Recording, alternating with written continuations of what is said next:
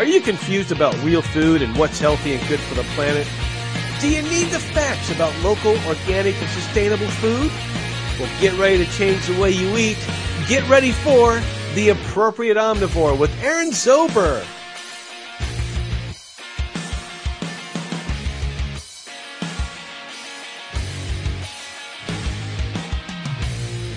Hello, and welcome to another episode of The Appropriate Omnivore. I'm your host, Aaron Zober, exploring lifestyles in the world of real food. My program talks all about the best real food products and the places where you can find them. But another way to get real food is to grow it yourself. Home gardening has been on the rise for the past decade, and with current shelter-at-home orders due to the pandemic, even more people have turned to gardening this past year to make best of their time. It's not only adults who are learning more about gardening, but our children too. From learning gardening at school to helping their parents with their gardens, kids have found many benefits of knowing where their food comes from. Here to talk with me about children and gardening is Shannon Brescher Shea, author of the book Growing Sustainable Together, Practical Resources for Raising Kind, Engaged, Resilient Children. Shannon, welcome to the program.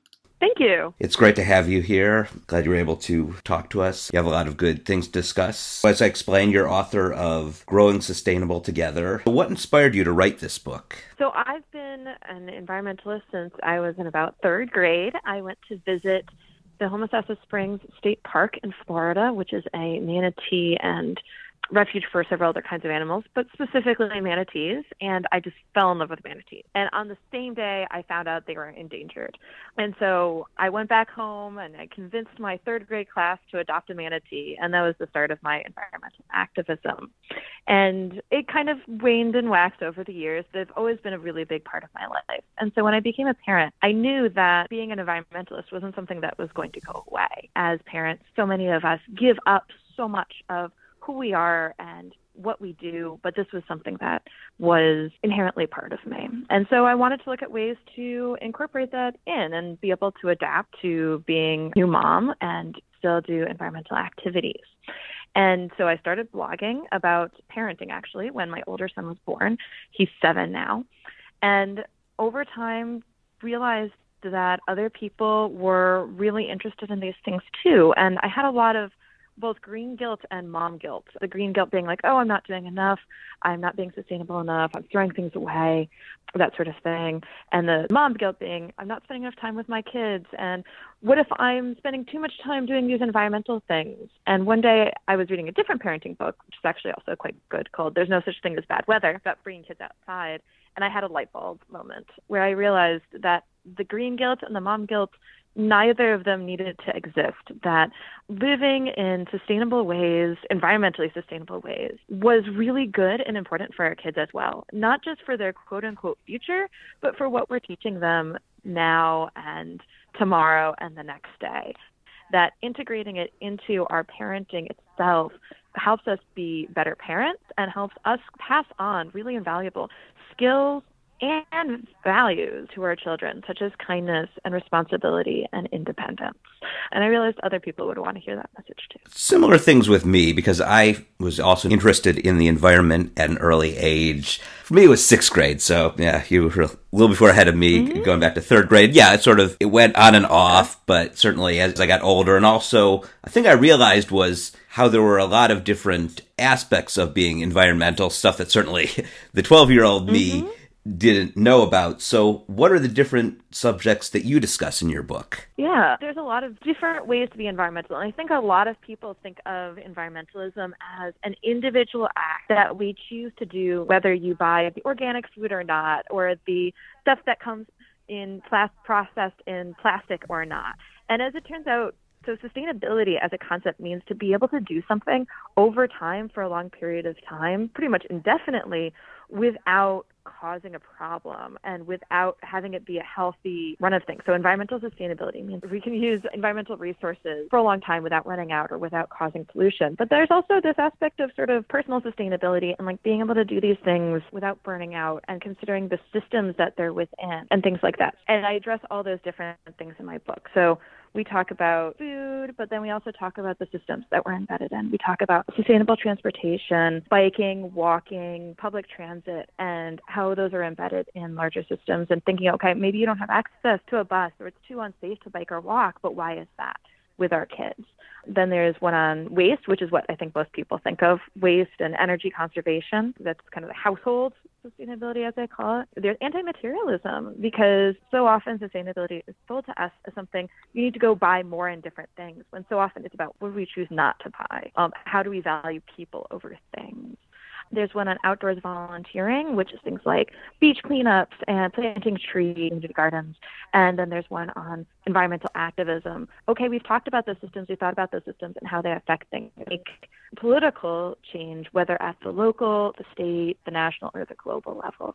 And then the very last chapter kind of draws all this together and is how do we talk to our kids about these difficult concepts, especially climate change, which so many adults are sort of personally afraid to tackle and really think about in depth. How can we do it without overly scaring our kids and without causing undue anxiety, but instead empowering? All important topics. As this show is the Appropriate Omnivore, obviously people know about how we focus on the connection of food and the environment, but all ones that I'm interested in, and inside the show I'm very involved, certainly a lot with energy and waste. Mm-hmm. Yeah. So I'm interested in about all of those. Obviously, it's the show, the focus is food, and that was actually the second chapter of your book, which I think says something. So do you see food as one of the most important aspects of sustainability? I think it is, because everybody has to eat. We don't all need to go buy sustainable furniture or something like that, but everybody has to eat.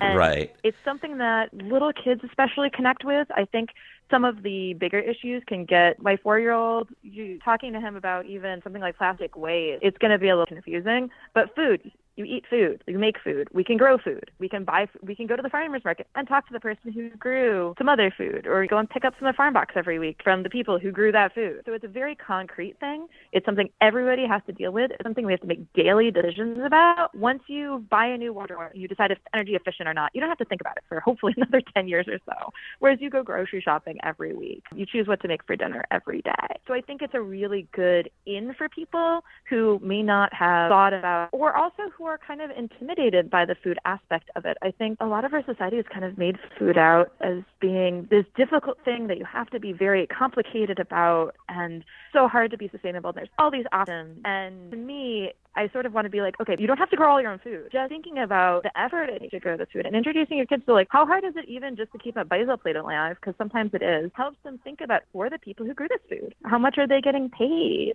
How are they growing the food? Are they using pesticides and herbicides that are damaging the soil and damaging the water and potentially poisoning the people picking the food? And so it starts those conversations and it helps us think through that bigger picture of how we're all connected. That's the other thing, is food connects us to everyone. You can't eat independently. Nobody grows all of their own food. So I think it's a really good in talking sustainability, especially with children. I think so too. And you make a good point that it is one of the easier elements, such as, say, something like energy, where one, a lot of it can be expensive, right. Solar panels, Teslas, and even then the less expensive ways, things like public transportation, walking or biking, it's more time consuming, takes longer to get there. But I think this can be something which is quick and easy way to help be more sustainable. Yeah. And like, it's a good way to start those conversations as well. It is, right. Because like you said, everyone has food. You do it 3 times a day. I talked to my editor about reorganizing, and we both were like, no, that'd be the first chapter. Plus, I feel like kids are the most likely to be interested in gardening compared to some of the other things, because most kids like playing in the dirt. Yeah,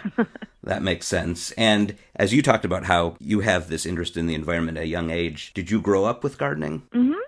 My mom always kept a flower garden, and she tried growing food a couple times. We were never super into it, but I always loved playing in the dirt. I would create sort of these whole imaginative things out of the weeds I gathered, and I was making some potion and the rare plant that was the one weed in the corner of our yard, being able to find it. So even though I wasn't growing real things, I was very much a fan of being outside and physically feeling the dirt in my fingers and digging, think about what this could be. And you need so much of that, both imagination and patience, when you actually do garden, especially with kids, because that's one of the real things it teaches them, is it teaches them that things will take their own time. You can't make a seed grow any faster than it's going to grow. And sometimes bugs are going to eat your plants, and sometimes deer are going to eat your plants. And You learn this resilience and this lack of instant gratification. I think it was really helping learn some patience that they might not have otherwise.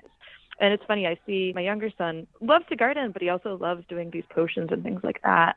And I think even if your kid isn't hands-on gardening with you, that just being outside and seeing you garden and seeing what can result from it itself builds that interest and that investment, even if they don't necessarily want to sit down and read with you. You're talking a little bit about what your younger kid likes, and are there other things too that both of your kids like about gardening? My younger son in preschool, I think it was 2 years ago now, had to say what he liked the most about his mom, and he said that he lets me help. And I was like, wait, what? That's what you like the most about me? But I think he understood that it was really important to me, and the idea that I let him help with something that was important to me was very empowering to him. Some kids also really get into sort of what's called the heavy work aspect of gardening. My older son is very energetic and kind of seeks out full body sorts of things. He loves tag and wrestling and stuff like that. And we were putting in a new fence because the deer keep jumping our old fence. And he really loved helping my husband put in the things for the new poles and being able to really smack them and hold on to them. And the weight of that was really helpful for him. So for some kids, dragging around the wheelbarrow or shoveling or those really sort of full body things are very helpful for them too. And what ways do you think your kids have benefited by doing gardening? Yeah, like I said, I think it's really built their patience, their understanding of seasonality. No, you have to wait for the tomatoes to be done. Don't eat the green ones. We have to wait.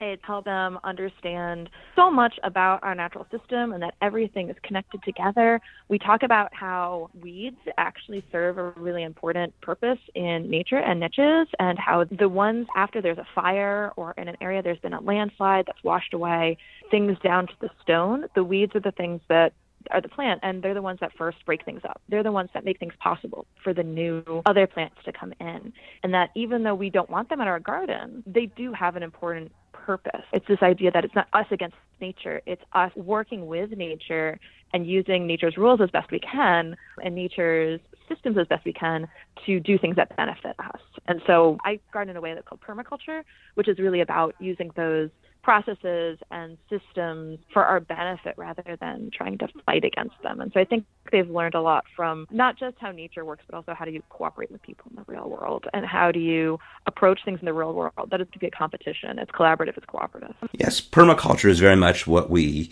promote on this program as part of the greater, I'd say, concept of regenerative agriculture. Mm-hmm. And do you think by having your children and children in general learn about permaculture that this gives them a greater understanding of the whole issue of climate change? Well, I think there's sort of a couple important aspects with that. Yeah, absolutely. The first, as I said, is this idea that it can't be a competition. We're not going to fight nature. Nature will win. That's what I tell them. Like, that's just a fact of life.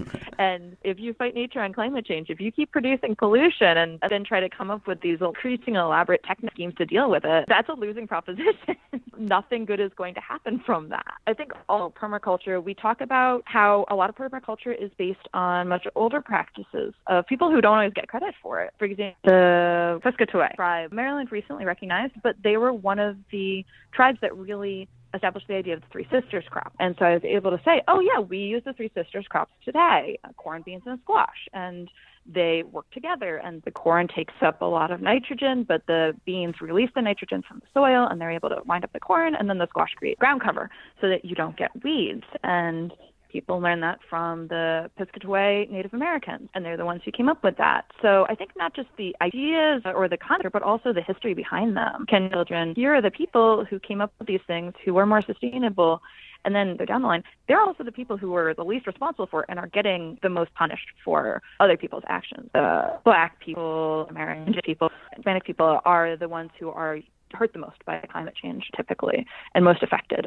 And so that can kind of open up that conversation about these are the folks who often are living the most sustainably but are hurt the most by it. And that's something to keep in mind with climate change. One of the things in the book I talk about is there's a long-running idea of showing polar bears on ice floe. And my message is, no, we have to talk about people in the context, because if we don't, we're doing them such a tremendous disservice and really ignoring their pain and ignoring their oppression and the systems that have contributed both to their oppression and to climate change at the same time. And so talking to kids when you talk about climate change, talking not just about our individual actions, but the systems and the historical aspects behind them. And I think permaculture ties a lot of that together. There's a wonderful place called Soulfire Farm up in upstate New York, which is actually near where I'm from originally, that tells kids when they arrive where to end systemic racism in agriculture. And they do a lot of that work, and I love their education coordinator. I spoke to Soulfire Farm's educational coordinator for my book, and a lot of what I learned on food and the systems we're in that appears in my chapter on food is from talking to them. Excellent. And I thought that was one of the most interesting parts in your book, was about the dealing with the issue of racism and kids learning about gardening and where the food comes from, because I hadn't really thought about that before. Yeah. I was in a group called Ecolocity, which was a transition towns group. I don't know if you've ever heard of transition towns movement. Oh, I'm very familiar with them, yes. Yeah, in Washington, D.C. And we sort of saw a lot of the problems or challenges, perhaps, of trying to implement a transition towns structure in Washington, D.C., but we also, in sort of not the failure of the transition towns movement, but we saw the gaps in it in terms of intersectionality and in terms of addressing social justice issues. And so I learned so much from Ecolocity, from the interweaving of transition towns and permaculture and sort of this intersectional point of view. And then that's what made me want to go find out about Soulfire Farm and talk to them about the more kid-oriented part of that. And another aspect, I think, with gardening and knowing where your food comes from is learning about health. Do you see that as a thing that kids can also learn by doing this? Oh, absolutely. There's actually a lot of really great academic studies on the fact that kids are more willing to try fruits and vegetables if they help grow them. And I talk about visiting the Washington Youth Garden, which is in, not exactly downtown Washington, D.C., it's actually on the edge, but is in the city of Washington, D.C., within the National Arboretum. And these kids were eating salad. Good luck trying to get kids to eat salad normally, but they had picked it, they had smelled it, it was super fresh, and they had helped make the salad, and that was really empowering to them. And I know my kids prefer eating things straight out of the garden, if possible. Like, the moment you pick it and you put it in the fridge, it becomes less interesting to them. But if they're just standing there eating off the plant. My older son likes fresh peppers and tomatoes. My younger son, for some reason, likes to eat mint straight off of the plant. I don't get it, but okay, fine. Don't eat too much of it. Yeah. And so from that point of view, just getting them to eat more produce is huge. And so much of the time, the behavior is because the kid doesn't want to try it in the first place. And then once they do, they like it. And if you can help reduce that hesitancy, it helps a lot. Of course, the fresher and the closer to picking that you eat food, both the better it tastes and the healthier it is for you. A lot of food these days is not grown in soil that has a lot of nutrients. It's had the nutrients stripped out of it. So if you grow your own and you build your soil up like we do by adding a lot of compost and leaves and straw to it, you're probably going to have healthier, more nutritious produce too, which is always a bonus. And being outside itself is actually huge for kids' health, both mental and physical. There's an incredible amount of research about the value of being outside for mental health, especially right now with COVID, when so many are stuck not just inside, but in the same place inside all the time, where you're not going to school and to work and to all these places, everything is at home. So the more you can get your kids outside, the more sensory input they have, and not in a stressful way, the way that like a video game or television would be, the more on the physical side, bacteria they get exposed to, good bacteria that can help build up their immune system. And just emotionally, it's calming.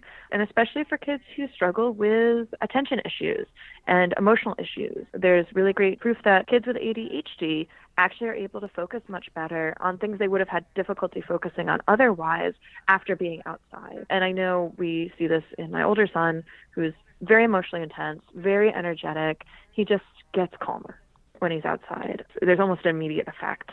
And then the more he's outside, the more you can see the feeling of overwhelm reduce and go down. Yes, and I thought that was an interesting part in your book, as you're talking about how kids are more likely to eat the food if they grew it themselves. And I remember there was a part of kids in some school that were willing to at least try some of these vegetables, even if in the end they didn't end up liking them. Yeah, exactly. And that's empowering, too, to try something and say, I don't like this, but I'm going to try something else in the future. The kids knowing that, giving them the choice of what they want to eat or not, and having many choices to be able to choose from. Not, you have to eat this carrot. And one way you could do that is involve kids from the beginning in planning your garden. My kids love sitting with me and flipping through the garden catalog. We get the Southern Exposure, the Exchange catalog, which has adorable gnomes on the cover every season, so that helps. And it's really cute illustrations and interesting photos, and it's not just like a list of plants. But they get excited about picking out what we're going to grow this year. And this year we grew carrots for the first time. I mean, we actually got carrots. They were tiny, ridiculous, twisted carrots, but we got carrots, and that was very exciting. And with your kids, are there any vegetables that they helped grow, but they just in the end didn't like? My younger son does not like tomatoes, raw tomatoes. He likes them if they're cooked, in sauce or whatever, but he does not like raw tomatoes. That's like one hands down, which my older son loves. That's the main one. We really try to grow things that we know we're going to eat, because why are we going to grow them otherwise? One thing that we got this mystery squash that I think had planted itself from our compost when we put the compost in the garden, and it was like this weird bumpy, lumpy thing, and we tried to cook it just to see how it was, and it was the worst thing I've ever eaten. It tasted like metal. You put one bite in your mouth, you're like, no, this is not fit for consumption. You will probably get sick eating. So that was the one. Not fail, because we didn't plant it on purpose, but they made cool gourds, though. I meet even some adults who say they don't like tomatoes, which I guess I don't get. Tomatoes are great. Yeah. How can you not like that? Yeah, I know a lot of people, cherry tomatoes, it's the feeling of them squishing in your mouth. My mother-in-law doesn't like that either. So we always grow cherry tomatoes because we have trouble growing big tomatoes. We always get either fungus or bugs on big tomatoes. Cherry tomatoes are great, too. I will say, though, yes, tomatoes do taste quite good when they're cooked, roasted tomatoes. And, yeah, I like to roast cherry tomatoes. And those are the best for roasting. I think, actually, I like to roast the heirloom cherry tomatoes. Oh, yeah. Does your son, though, like products with tomato paste in it, like ketchup and pasta sauce? Oh, yeah. Yeah, that's always an interesting thing. Yeah. I'll meet people who say they don't like tomatoes, but I guess they like tomato paste because they like all these products that's what they use is the tomato paste, like I said, the pasta sauce and ketchup. Well, for a lot of people, it's not the taste, it's the texture. Okay. And it's a completely different texture. That is true. Yeah, that's why some will even say they like salsa, which is not tomato paste, but it does have somewhat of a different texture. Exactly. Yeah, so finding for your kids how they like them cooked and what texture. My husband kind of assumed that the kids would like, when we got carrots from the farm box, which we got so many carrots from the farm box, that they would like them better cooked. And so he kept cooking them because that's how he liked them. And with butter, I mean, it goes wrong there. And he and I would eat them and the kids would poke at them and not eat them. But whenever I would cut up carrot sticks and dip them in ranch dressing, I mean, yeah, it's in ranch dressing, but still, they would steal them from me. So we realized, hey, they don't really like cooked carrots, but they like raw ones. Who knew, right? So a lot of times it's just a matter of finding, again, it's very empowering to figure out, well, what do you like? How do you like them? Not just sort of write it off and be like, oh, well, I don't like vegetables. Okay, well, which ones? How are you making them? You know? Yeah, when someone says, I don't like this vegetable, you just have to say, well, you haven't had it the right way. Well, yeah. There's some, I will never like asparagus. We will never, ever plant asparagus because I can't stand it. Same with me, actually. That's interesting that you mentioned that. I have that thing that makes it taste like soap. You know, that gene that makes it taste like soap. So my mom loves it. Oh, maybe I have that too, because for me what I found is going back to the idea of some vegetables are good cooked, some taste better when they're not cooked. Two vegetables I think of that I never liked raw, and I still really don't like raw, are broccoli and cauliflower. Oh, yeah. But they are amazing when you roast them. Yeah. So I thought with asparagus, oh, that could be the same way. Let's try roasting asparagus. But nope, I just still don't like it. Yep. So we talk a lot about kids gardening, and they can do this at home, and then some schools now have gardens. Now, for those who are unable to garden at home or at school, what are some alternatives? Right now it's a little hard, but there are an increasing number of community gardens available. Many cities do have them. Often there's a long waiting list, unfortunately, because they're very popular. But it's worth checking out if you live in a urban area, if you have a community garden available. A lot of times, just even if you have a small little spot, growing things in pots. My parents live in a townhouse and have a very small back patio area, but my mom grew more tomatoes than I did this year because we gave her some and some other neighbors grew her some, and she grew them in pots. And the deer ate all of our tomatoes. Which we should have had a lot more. And she grew tomatoes in pots and peppers in pots, loads of basil and things like that. So if you have even a small back patio, you can probably grow some stuff in pots. If you don't have any outdoor space whatsoever, you can sometimes grow some herbs and spices and things like that in pots as well, small ones. Mint is really great to grow in pots, even if you have space outdoors, because mint spreads like a weed. It's extremely aggressive. I'm always weeding it back from my strawberries, which themselves are pretty aggressive, so that gives you an idea of how aggressive mint is. Basil is good to grow in pots as well, even small pots. And so if you have some sunshine and you water your plants regularly, you can even grow some things inside. And you get the same experience of starting things from seed and watching them grow and things like that with kids. And you're going to get a lot more out of having a somewhat larger garden, although you don't need a lot. You don't want to be overwhelmed. But even just growing stuff in a pot, you can learn about plants and you can learn that patience. And you can think about and have those conversations about where does our food come from. Do you also think that doing things such as buying from a farmer's market helps people be more in touch with where the food comes from? Yeah, I think so, because they see actual people grow these things. It doesn't just magically appear on the grocery store shelf. You can talk to them about how they grew it. And there was a while that the one farmer that we always went to, we've sort of watched their daughter grow up. And she was probably 13 or 14, and now she's, I don't know if she's even still at their farm stand anymore. She might have graduated college at this point. And she recognized us and she knew our kids, and you build those relationships with people. You don't have to be like best friends with them or anything, but you know that they are people and you care about what their working conditions are and things like that. And then even if you don't buy everything from their farmers market, you start thinking about everything else too. And it helps you think about everything else. We say grace every night at dinner, and one of the things in that is, thank you for the hands that made this food. And when we say that, we talk about not just daddy who cooked dinner, but also the people who grew the cranberries in the cranberry sauce, or the people who raised the meat that we have from the farm down in Virginia that is run by an indigenous guy and stuff like that. So any way that you can connect with the people who grow the food is really good. How much of the food do you grow yourselves versus buying at farmers markets or other places? Oh, goodness, not very much.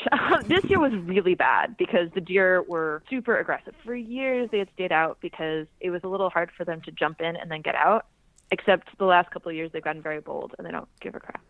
And so we had our tomatoes absolutely decimated, our squash decimated. We grew a lot of peppers. I think we grew all the peppers we ate. We didn't buy any peppers this year. We grew a ton of basil, so we made pesto and things like that. But when we got the farm box, because we got the farm box this year through community-supported agriculture, where you pay the beginning of the year and then you get a box of food every week. We started in the spring and went through to last week, and almost all of our fruits and vegetables were from that. There might have been a couple things that were like out of season, especially fruit, because fruit's really hard to grow in the DC region because it's so wet. It ends up getting, especially organic, it gets a lot of mold and bugs. So there was some fruit we bought, but I think all of the vegetables were from the farm box. And then during the winter, we try to buy stuff from the farmer's market, but you have a lot of potatoes if you only buy farmer's market in January in Washington, D.C. during the winter. One thing that has helped is during COVID, we switched to buying almost, not completely, but much of the time from our local natural foods / it's not just natural foods, but they're a regular grocery store too.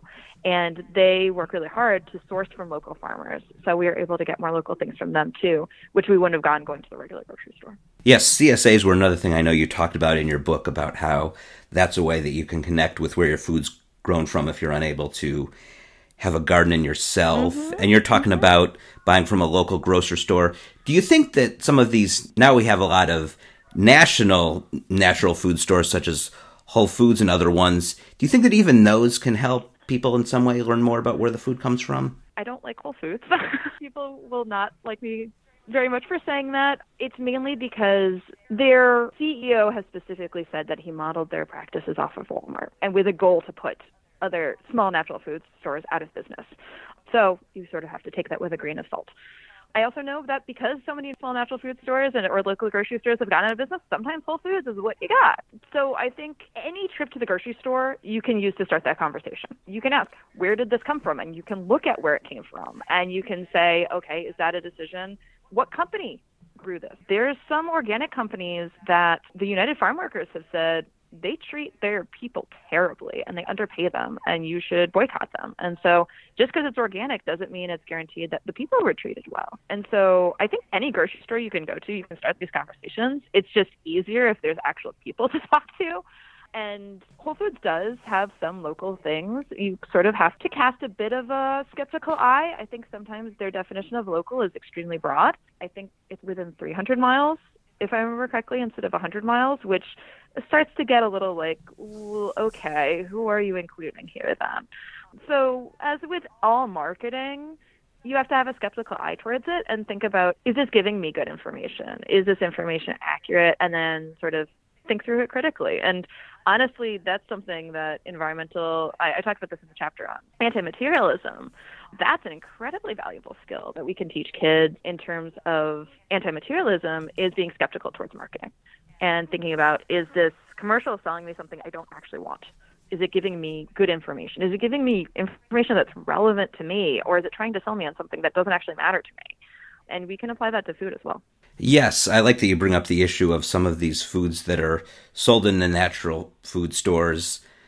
They have terrible working conditions. The one that comes to mind is Driscoll's that made the berries. Yep. And after I hear that, exactly if I don't get my berries from a farmer's market, whenever I'm in one of these stores, I try to look and say, okay, what other brands do they have besides Driscoll's there? Right. If they have something like Nature's Partners. Mm-hmm. Yeah. And obviously Whole Foods is the largest of these national natural grocers, but there are other ones too. I think maybe Sprouts is the second biggest. So my question to you is, do you think it's possible to be a national natural food chain and be connected with where our food comes from? Or is this something that should be more focused on local small businesses?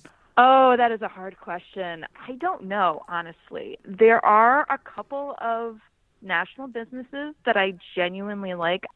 I don't know of any really I guess the one that I personally like the most, but this is probably just me being prejudiced because I like ice cream, is Ben & Jerry's. But they're owned by Unilever, right? So, when you buy Ben & Jerry's, you're giving money to Unilever. So there's no perfect answer there, I feel like. Even on the local level, there's local stores that pay their employees badly or don't take care of them. There's a saying that there's no ethical consumption under late-stage capitalism. And it's true. You can't be obsessive about this. You sort of have to make these decisions as they come up and think through the ethics of them as best you can. And then at some point, you got to just buy some food. There's no perfect choices. And so you just sort of have to make the best choices that you can with your resources at the moment. And for a lot of people, the best choices they can may be just being able to buy their family fruits and vegetables at all. If you live in a place that's a food desert, getting any fruits and vegetables is going to be hard, and it's better than getting nothing. So a lot of the discussion of sort of ethics and buying in food is pretty privileged. And so making sure not to shame people for the choices that they don't have choices is really important too, and making sure what I tend to focus on more than, okay, what's this individual choice I'm making? How can I make it possible for other people to have more choices and for them to be able to buy ethically if they want to and they're capable of, but if that's not a choice they even have available to them, then it's a moot point for them.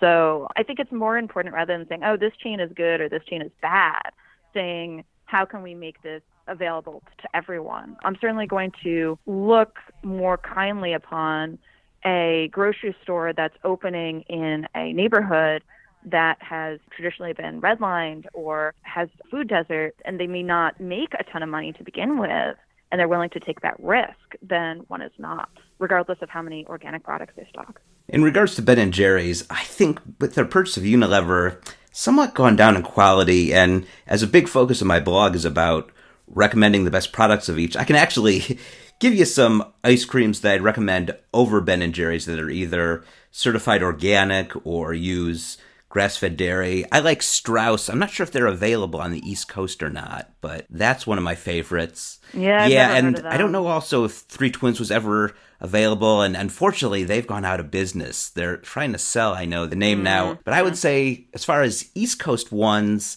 I like Jenny's ice cream. It's from Ohio, where I'm originally from, so maybe I'm a little biased. But to me, that would be one that I would recommend because I know the creamery that they source their dairy from, and that's a great creamery. So that would be probably one of the one. I actually will probably sometime next year publish an article on the best grass-fed ice creams. Yeah, we have a creamery near us that we can buy stuff from. So Oh, okay. They sell at our local farmers market. So if I'm going to go local, I'll probably go with them. We actually went and they have it where you can bottle feed their cows, and my kids really enjoyed that. It's actually where we pick peaches every year. They have a big peach orchard, and then they also have cows and have their own creamery. Yes, of course. Also, I think the best alternative actually to getting the healthiest, most sustainable ice cream is homemade ice cream, and they have now these affordable ice cream makers, and I think ones that are better in quality, that I think homemade ice cream now can taste much better than it ever has. Yeah, it's kind of, my husband actually, when the preschool was open, was teaching cooking classes to little preschool kids, which was hysterical. And the last thing they did was they made homemade ice cream. And sometimes it came out really well, and sometimes it didn't. Oh, certainly. So, I think it depends on how well you know how to use your ice cream maker, how precisely you measure your ingredients. Because there were a couple times we made it, I'm like, this is really good. And then a couple times you made it, I'm like, Well, the kids liked it. Yeah, that's been my experience, too, with these homemade ice cream machines. And another part of knowing where your food comes from, because we talked a lot about produce and fruit, but there is also a thing now of backyard chickens, and even if you have the acreage, backyard cows. Have you thought at all about that? I've been trying to convince my husband to get backyard chickens, and he is not sold on it. We only have less than a quarter acre, and we're on a corner that has a sidewalk going through it, so we would have to really, and we've got our neighbor's cat, which is very aggressive, so we really have to sort of really block stuff off. We don't really have property that's not public in some sense, being able to see it publicly. And just in terms of having two young, extremely energetic kids, the amount of extra work. We do actually have neighbors who have backyard chickens. They were front yard chickens because I've seen them in their front yard. And our neighborhood, which is a historically black neighborhood, it was one of the first neighborhoods in Maryland where people who had been formerly enslaved were able to get property that was not, quote unquote, given to them by their former enslavers, and were able to just buy property on their own. And my neighbor, who had been there, her grandfather had lived there and she'd been there many generations, told me stories about how they grew a lot of their own food and how the neighborhood used to be full of fruit trees and had pigs and chickens, and how they were really self-sustaining because they knew they couldn't rely on other people in a lot of ways because of segregation. And so it was kind of heartening to me to see that. She was very glad to see that we had a garden, and it's very heartening to me to see my other neighbors also growing their own food and finding ways to be sustainable. Yes, I think all of that very inspiring. And with more kids learning how to do this, what do you see the future looking like? I really hope that we can find ways to make lawns usable, basically, that either they're actively being played on as play spaces, or we have public parks, or people are growing food on them, and some combination. The idea of lawn as just this aesthetic thing we have to have is really toxic, both literally in the amount of crap that people dump on it to keep these things green and waste of water, and sort of toxic from a community point of view. It's all this land that's just used to show off to other people when you could use it to be growing food or as a public play space or to build relationships with people. And so I think hopefully that idea of this suburban neighborhood where everybody drives everywhere, has this giant lawn, and hardly ever talks to their neighbors, hopefully will not be the future. And we'll instead have these very, very vibrant urban areas that have community gardens and public parks and meeting spaces, and then where there are suburbs that are walkable and bikeable and much denser than the traditional ones, and then rural areas in which there's sustainable agriculture and people who maybe can't grow in their own areas but want to can go out and help and collaborate or otherwise support through things like community-supported agriculture. And then space set aside that's mainly not for any human development, that is partly for recreation, but also just partly for wildlife and being able to have that. And so having spaces that are very thoughtfully planned for the sake of benefiting both our natural systems and our human systems in a really just and equitable way is the future I try to work towards. And that's one of my advice for talking about kids about climate change. I think anybody about climate change is we could only be driven by fear for so long. When you drive by fear, you get immediate action, but then it dies out very quickly because people get burnt out.